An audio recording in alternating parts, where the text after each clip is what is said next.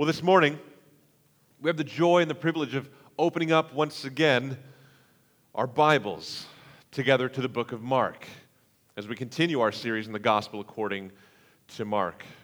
And this morning, we'll be in Mark chapter 4, verses 35 through 41. Si habla español, abran sus Biblias al Evangelio según Marcos, capítulo 4, versículos 35 a 41. Now, if you're just joining us for the first time in Mark, or the first time in a while, we're several weeks now, actually a couple months into the book of Mark. And this series, and the book of Mark on the whole, it's about answering one question. One question: who is Jesus? And this morning we're on holy ground. For Mark, the master storyteller, this passage is one of the pinnacle moments in his recounting of the story of Jesus. A moment where who is Jesus is quite literally and dramatically asked, and then powerfully and demonstratively answered. So, with that, listen closely. Here we go. With your eyes on Mark chapter 4, verse 35, let's read this account together. On that day, when evening had come, he said to them, "Let us go across to the other side." And leaving the crowd, they took him with them in the boat, just as he was. And other boats were with him. And a great windstorm arose, and the waves were breaking into the boat, so that the boat was already filling. But he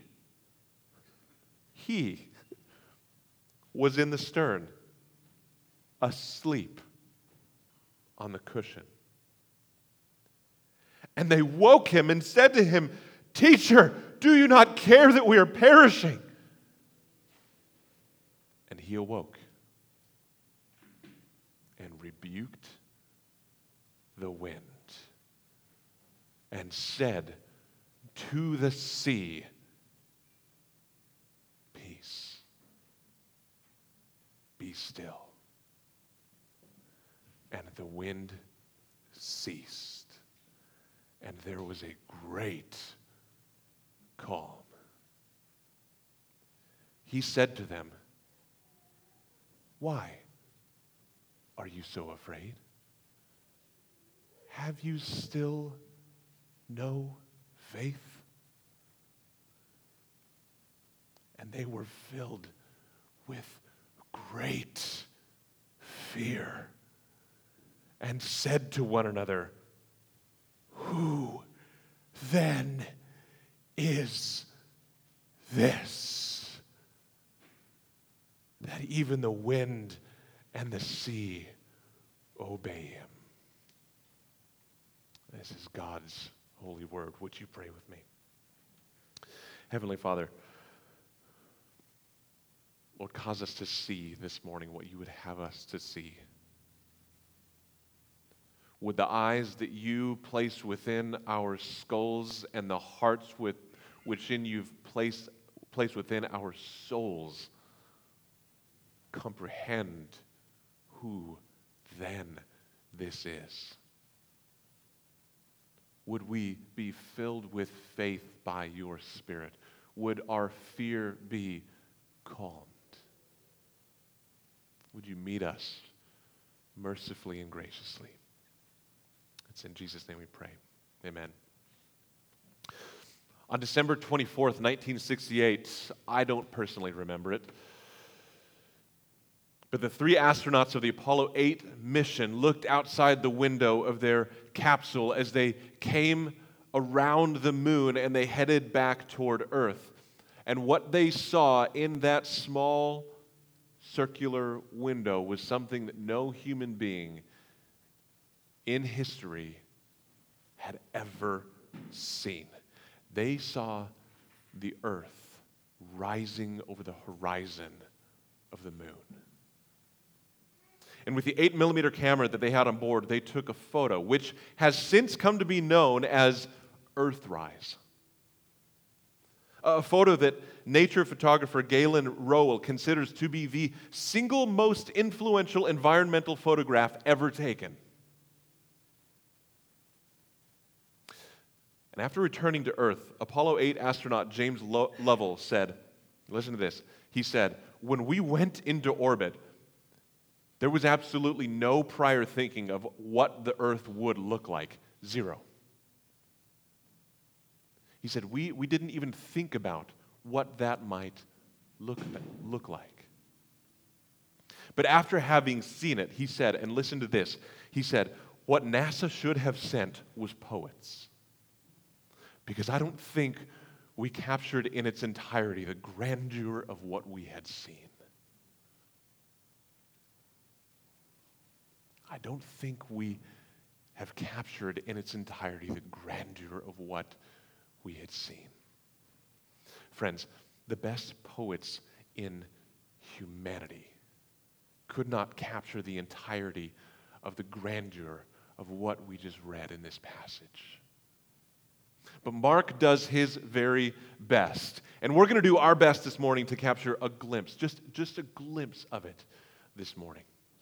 What we have before us is the first of 4 stunning miracles performed by Jesus at the end here of chapter 4 and the rest of chapter 5. This follows on the heels of several different conflict scenes that Jesus had with the religious elite in chapters 2 and 3. And then in chapter 4, Jesus told several parables. So we have conflicts, then parables, and then now 4 miracles. And while the miracles of Jesus express grandeur beyond words, they also present us with a problem of application.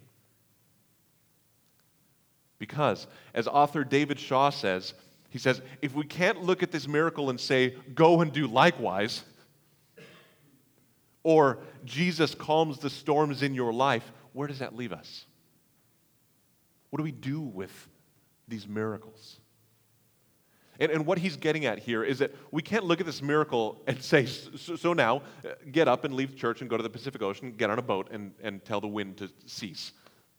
Obviously not the application. But the application also isn't to say, if you trust him, Jesus will calm the storms of your life. Not true, because look down at verse 35. On that day, when evening had come, he said to them, "Let us go across to the other side." On that day, and oh, what a day it had been. Jesus had just revealed the mysteries of the kingdom of God to them.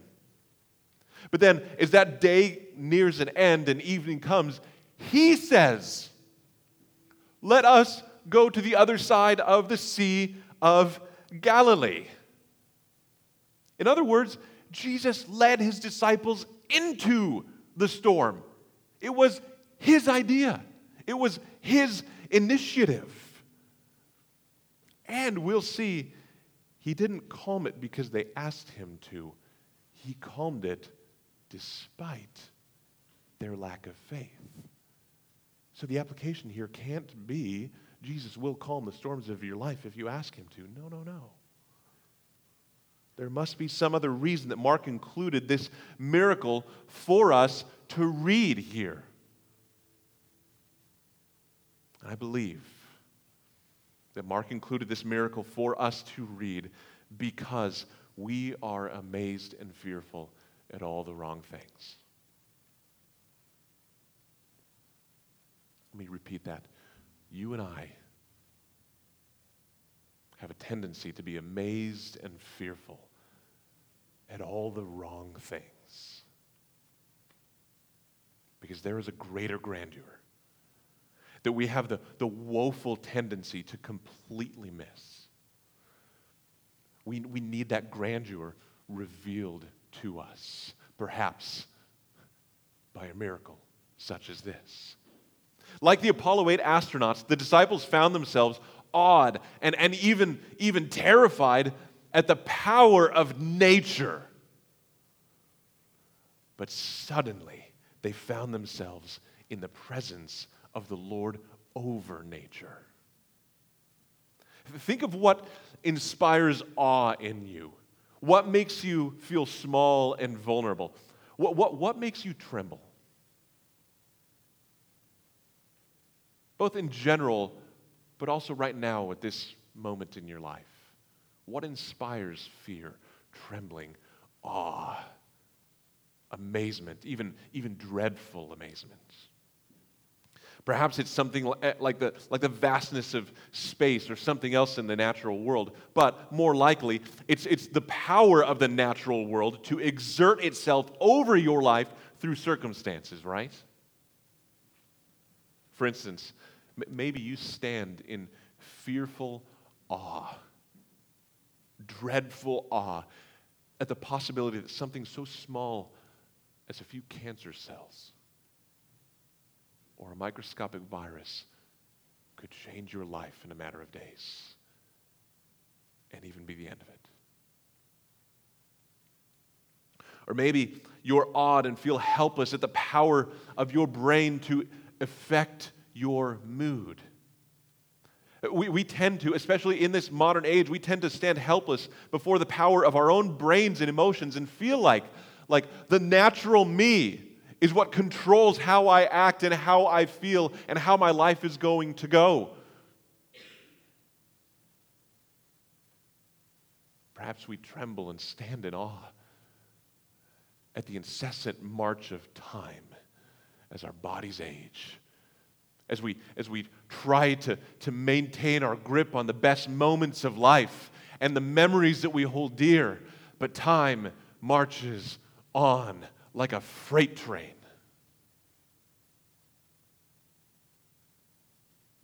Stand in awe, you tremble at your fears, your doubts.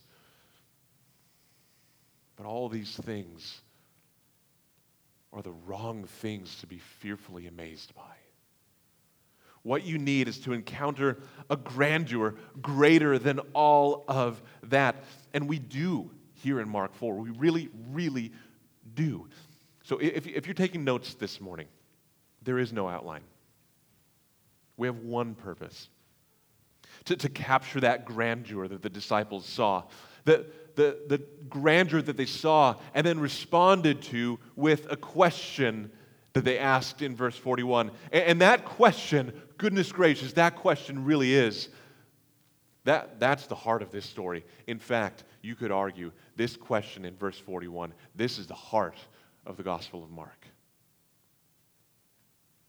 That question is where we're going this morning. So, the story begins on that day, verse 35. Again, it's Jesus' idea to go to the other side of the Sea of Galilee. And as soon as he's done teaching, just as he was, look at verse 35, or verse 36. As soon as he's done teaching, as he was, they take him from his boat, his floating pulpit that he's been teaching from on the sea to the crowds up on the hillside. They take him from his boat into their boat. And their boat is more than likely a 26-ish foot boat that's 7 feet wide. So 26 feet long, 7 feet wide. It's not a tiny little skiff, but it's also not huge. 4 oars on this boat, 2 on each side. They take him into their boat, and they get underway, about an 11-mile journey. They begin in the evening, so they're rowing through the night. 11 miles from the west side of the Sea of Galilee to the east side, from Capernaum to the Gerasenes. And they get underway. And other boats were with them, it says, but that's the last we hear of those boats. We don't know what happens to those boats. Mark just includes that for some reason that he doesn't disclose to us. And on their way, verse 37, look down at the text, a great, pay attention to that word. It appears 3 times. Mark is very purposeful with how he uses that word. In the Greek, megas, a great windstorm arose. Now, lest you think that this is just a slight breeze that Mark is exaggerating. Know that the Sea of Galilee sits 700 feet below sea level with 3,000-foot cliffs rising all around it. So it's at the bottom of this basin. But 30 miles to the northeast is Mount Hermon. And Mount Hermon rises 10,000 feet above sea level. And so when the cold air descends from the mountain and meets with the warm air coming up from the basin of the Sea of Galilee, massive storms arise. And with the Sea of Galilee kind of being in this basin or even valley, it acts like a funnel. And winds just careen through there. And even modern mariners are hesitant to go out onto the Sea of Galilee in its worst storms. This was a serious windstorm. Nature exerting its awesome power. Waves are breaking into the boat. Just picture the scene. Huge waves, this little 26-foot boat trying to weather these waves and this wind. But they can't because the waves are breaking into the boat. And slowly the water level in the boat is increasing and the boat is lowering further and further and further into the water. They're probably still miles from shore. The next wave could send them to a watery grave. This is the scene. And Jesus, look at verse 38, is sleeping. He's sleeping in the stern on a cushion, which is probably a leather-covered cushion that the helmsman sat on, but he's sleeping. And commentator R.T. France says that Jesus' sleep was the untroubled serenity of divine omnipotence. Psalm chapter 4, verse 8 says that, "In peace I will both lie down and sleep. For you alone, O Lord, make me dwell in safety." Jesus knew this. As he had perfect communion with God the Father and God the Holy Spirit, he was in perfect peace. This was the untroubled serenity of divine omnipotence. But the disciples aren't seeing it that way. No. They're shaking Jesus and with panic pleading, "Teacher, do you not care that we are perishing?" Pastor C.J. Mahaney says that the question the disciples ask is the cruelest question. It is the cruelest question. And do you know why? Do you know why that is the cruelest question? It is because the very reason that Jesus is in the boat with them, in fact, the very reason that he is in the world with them, is because he cares for them more deeply than they ever could have imagined. He cares for them so much, and yet their eyes are so blinded that they ask, "Teacher, do you not even care that we're perishing?" It's a rebuke. It's an accusation of Jesus that if Jesus really cared, he would save them. He wouldn't be sleeping. But again, what they didn't realize is that Jesus' entire purpose for taking on human flesh was to save them. He's on a mission to save them from the moment that he was born from Mary's womb until the moment that he breathed his last on the cross. Let me ask you, whatever you're standing in fear of, do your prayers, and be honest here, do your prayers ever seem like you're just shaking God by the shoulders and saying, "Do you even care? Do you even care what I'm going through? If you did, wouldn't you answer me?" Now, if so, and hear this with gentleness and compassion, if so, you are still amazed and fearful at the wrong thing. James Edwards, commentator, he says, Jesus, at this point, is still a stranger to his own followers, for they are better able to handle the possibility of their own death than the possibility of the presence of God among them. So awed and fearful are they at the power of nature that the most natural place that they're able to go to is the conclusion that death is on its way. It was easier for them to come to terms with that than to accept the possibility that God is with them in the boat and that He cares for them. He was still a stranger to them. And for us, sometimes He becomes a stranger to us again. So let me ask, is destruction and disaster of whatever you're fearful of, is your imagining that this will end in destruction or disaster for you easier for you to accept than it is for you to expect that God is with you and that He cares for you? Is it easier for you to expect or to accept your own impending disaster than it is for you to expect that God is with you and that He cares for you?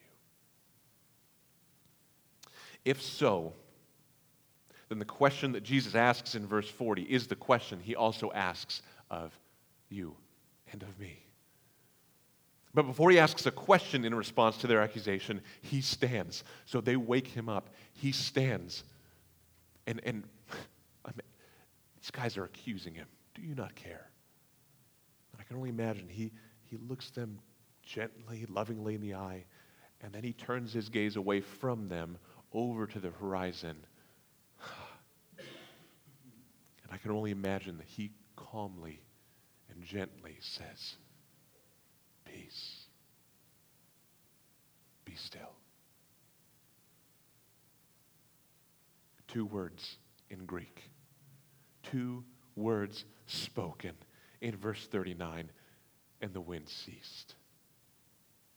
And the waves flattened out, and the sea became like glass.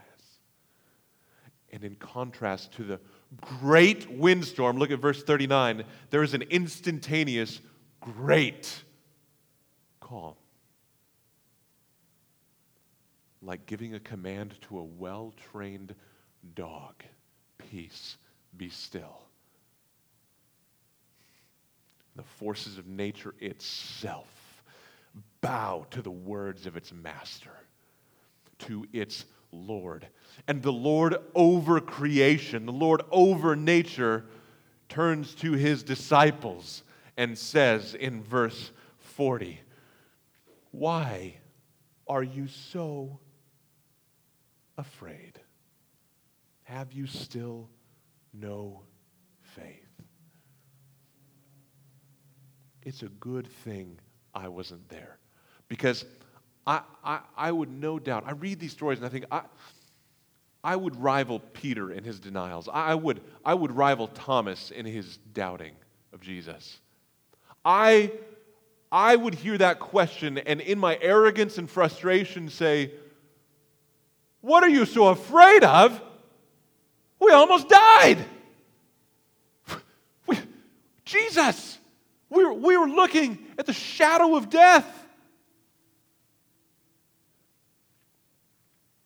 In fact, all four miracles in this series of miracles, and pay attention to this, remember this as we go in the next 3 weeks, all four miracles involve people staring down the shadow of death. Here in 4:35 to 41, the disciples encounter the shadow of death in a lethal storm, right? But in chapter 5, verses 1 through 20, a man who is possessed by a demon is driven out among the tombs, preferring to dwell with the dead than the living, preferring to sort of move toward death in his very patterns of life by the influence of the demon. In chapter 5, verses 21 through 43, we first meet a woman whose body was draining blood and had been for years. Her lifeblood constantly emptying from her, threatening death any day. And then at the end of chapter 5, with Jairus' sweet little girl.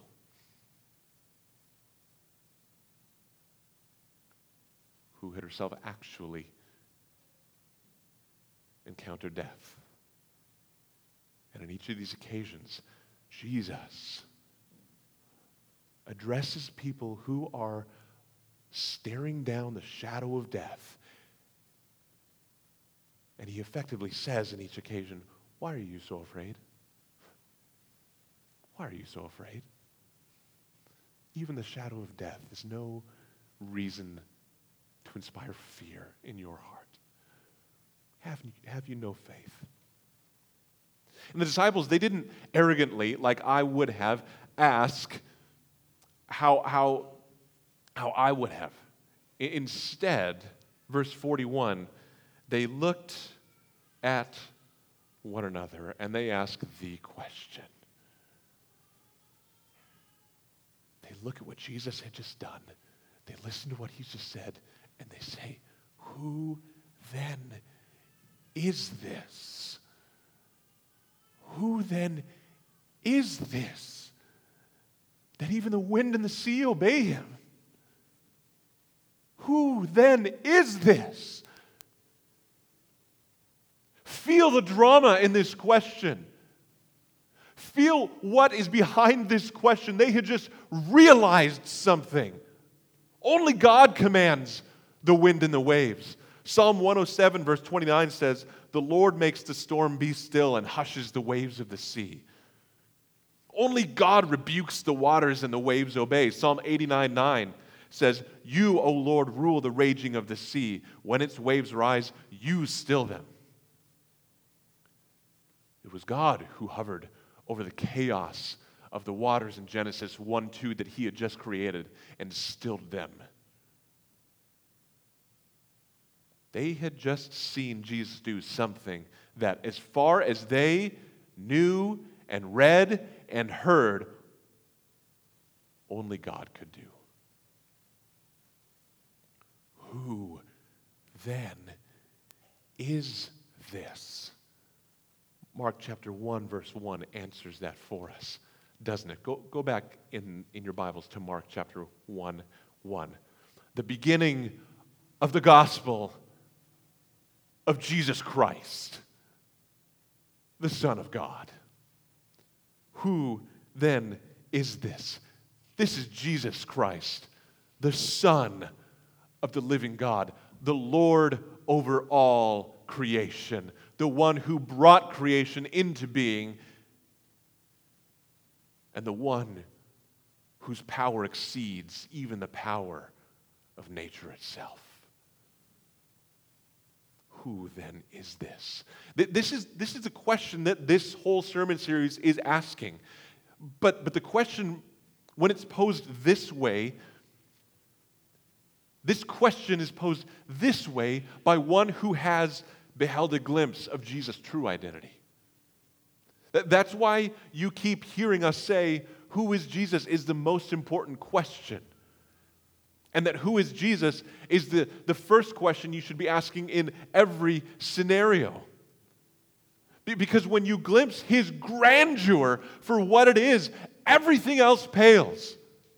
And we say, "Who then is this?"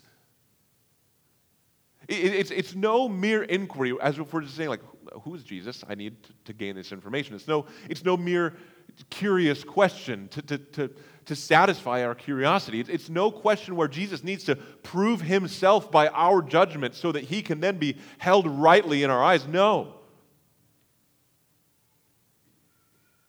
It's if Jesus has done this, who is he?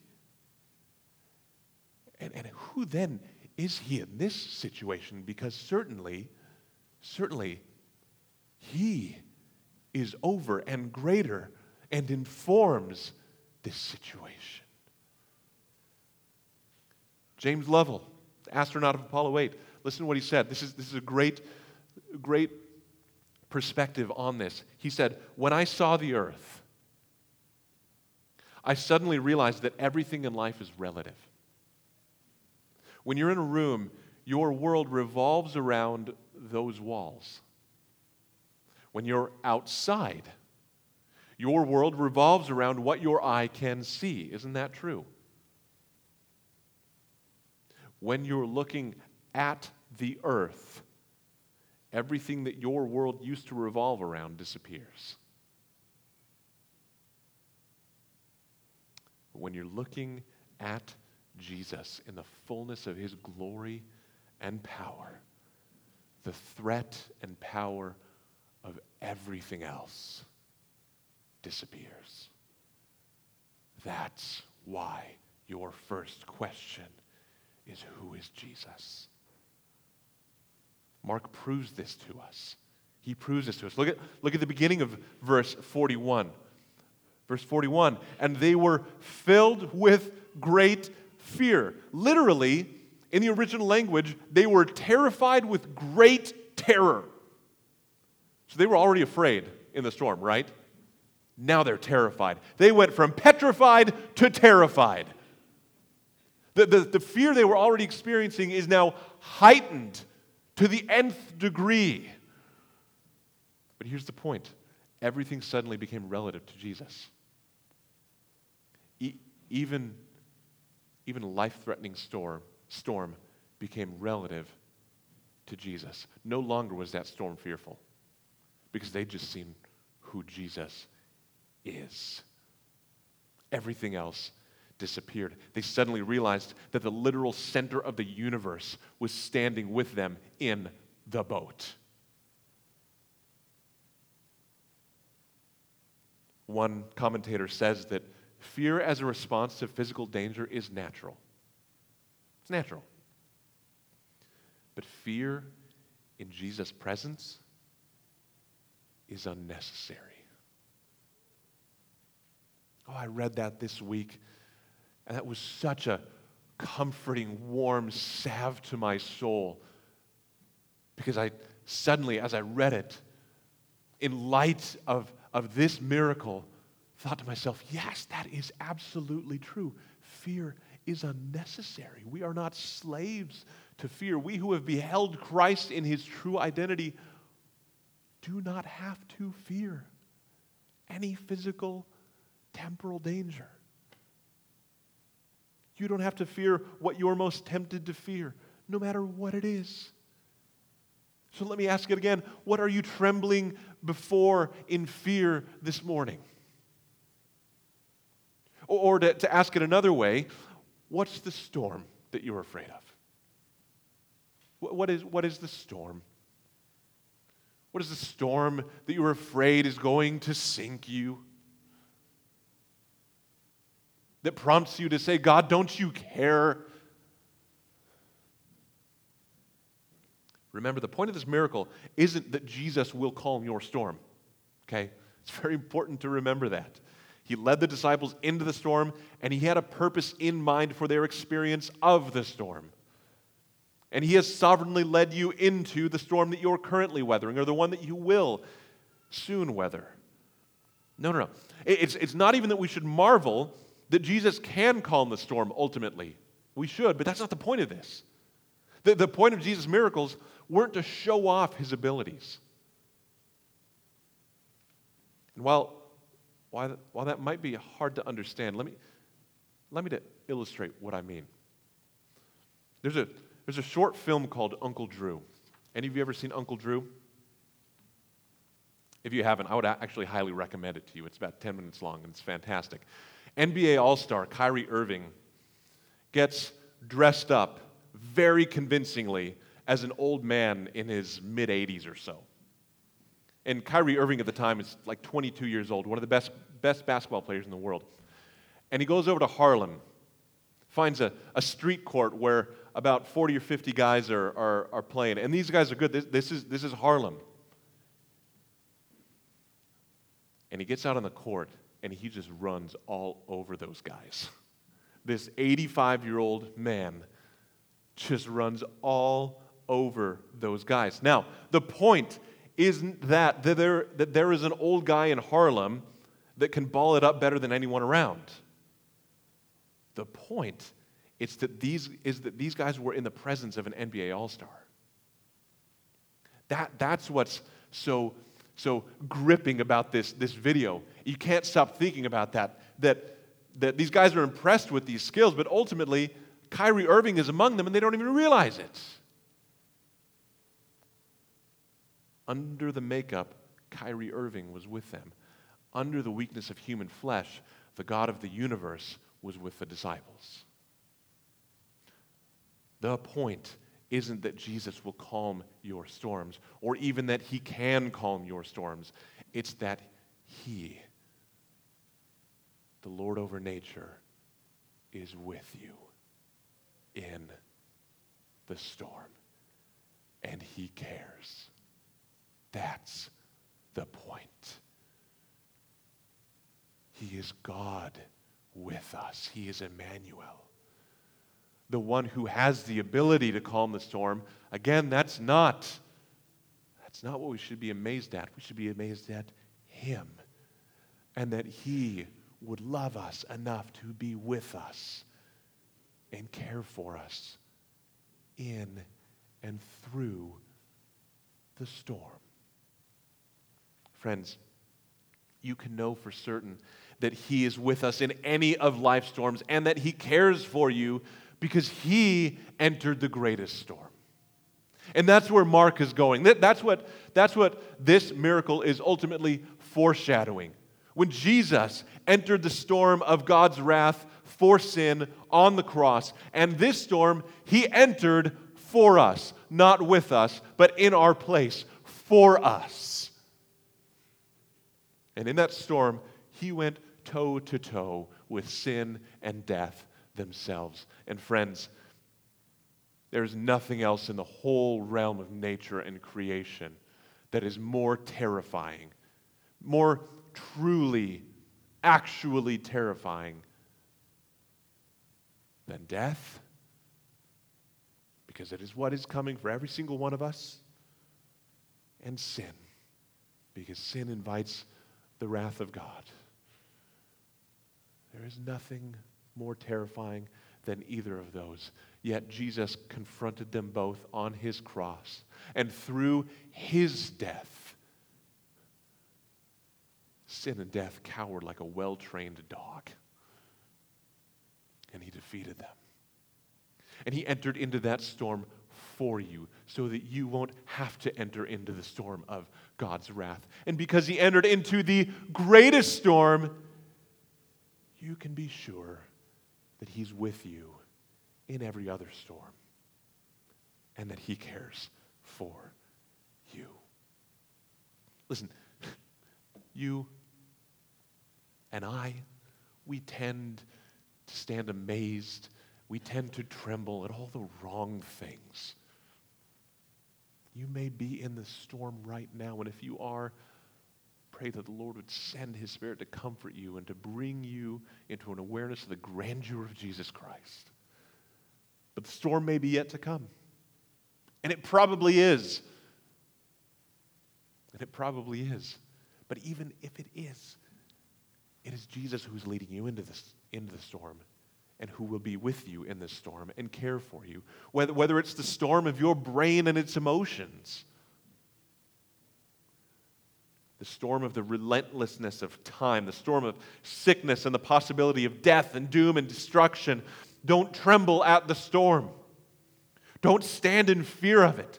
Tremble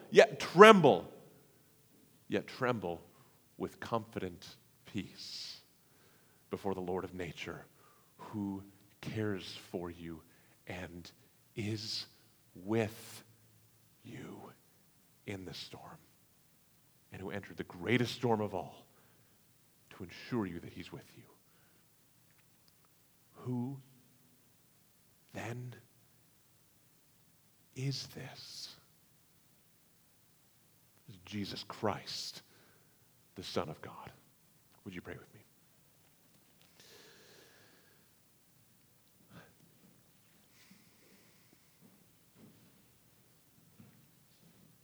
Father, in your word, we have beheld only a glimpse of the grandeur of your Son. Lord, I pray that you would that you would dissuade us from believing that anything else is more grand or awesome or fearful or dreadful than the power of your Son, Jesus Christ. Oh Lord, we rightfully fear you. But because of the cross, we fear you out of reverence and awesome wonder at the grace that you've extended to us through your Son's cross. We stand in fearful trembling because we know we don't deserve what you've given us by your mercy. Oh Lord, would we behold more and more, day by day, the grandeur of the reality of Jesus Christ, the Son of God. It's in His name we pray. Amen.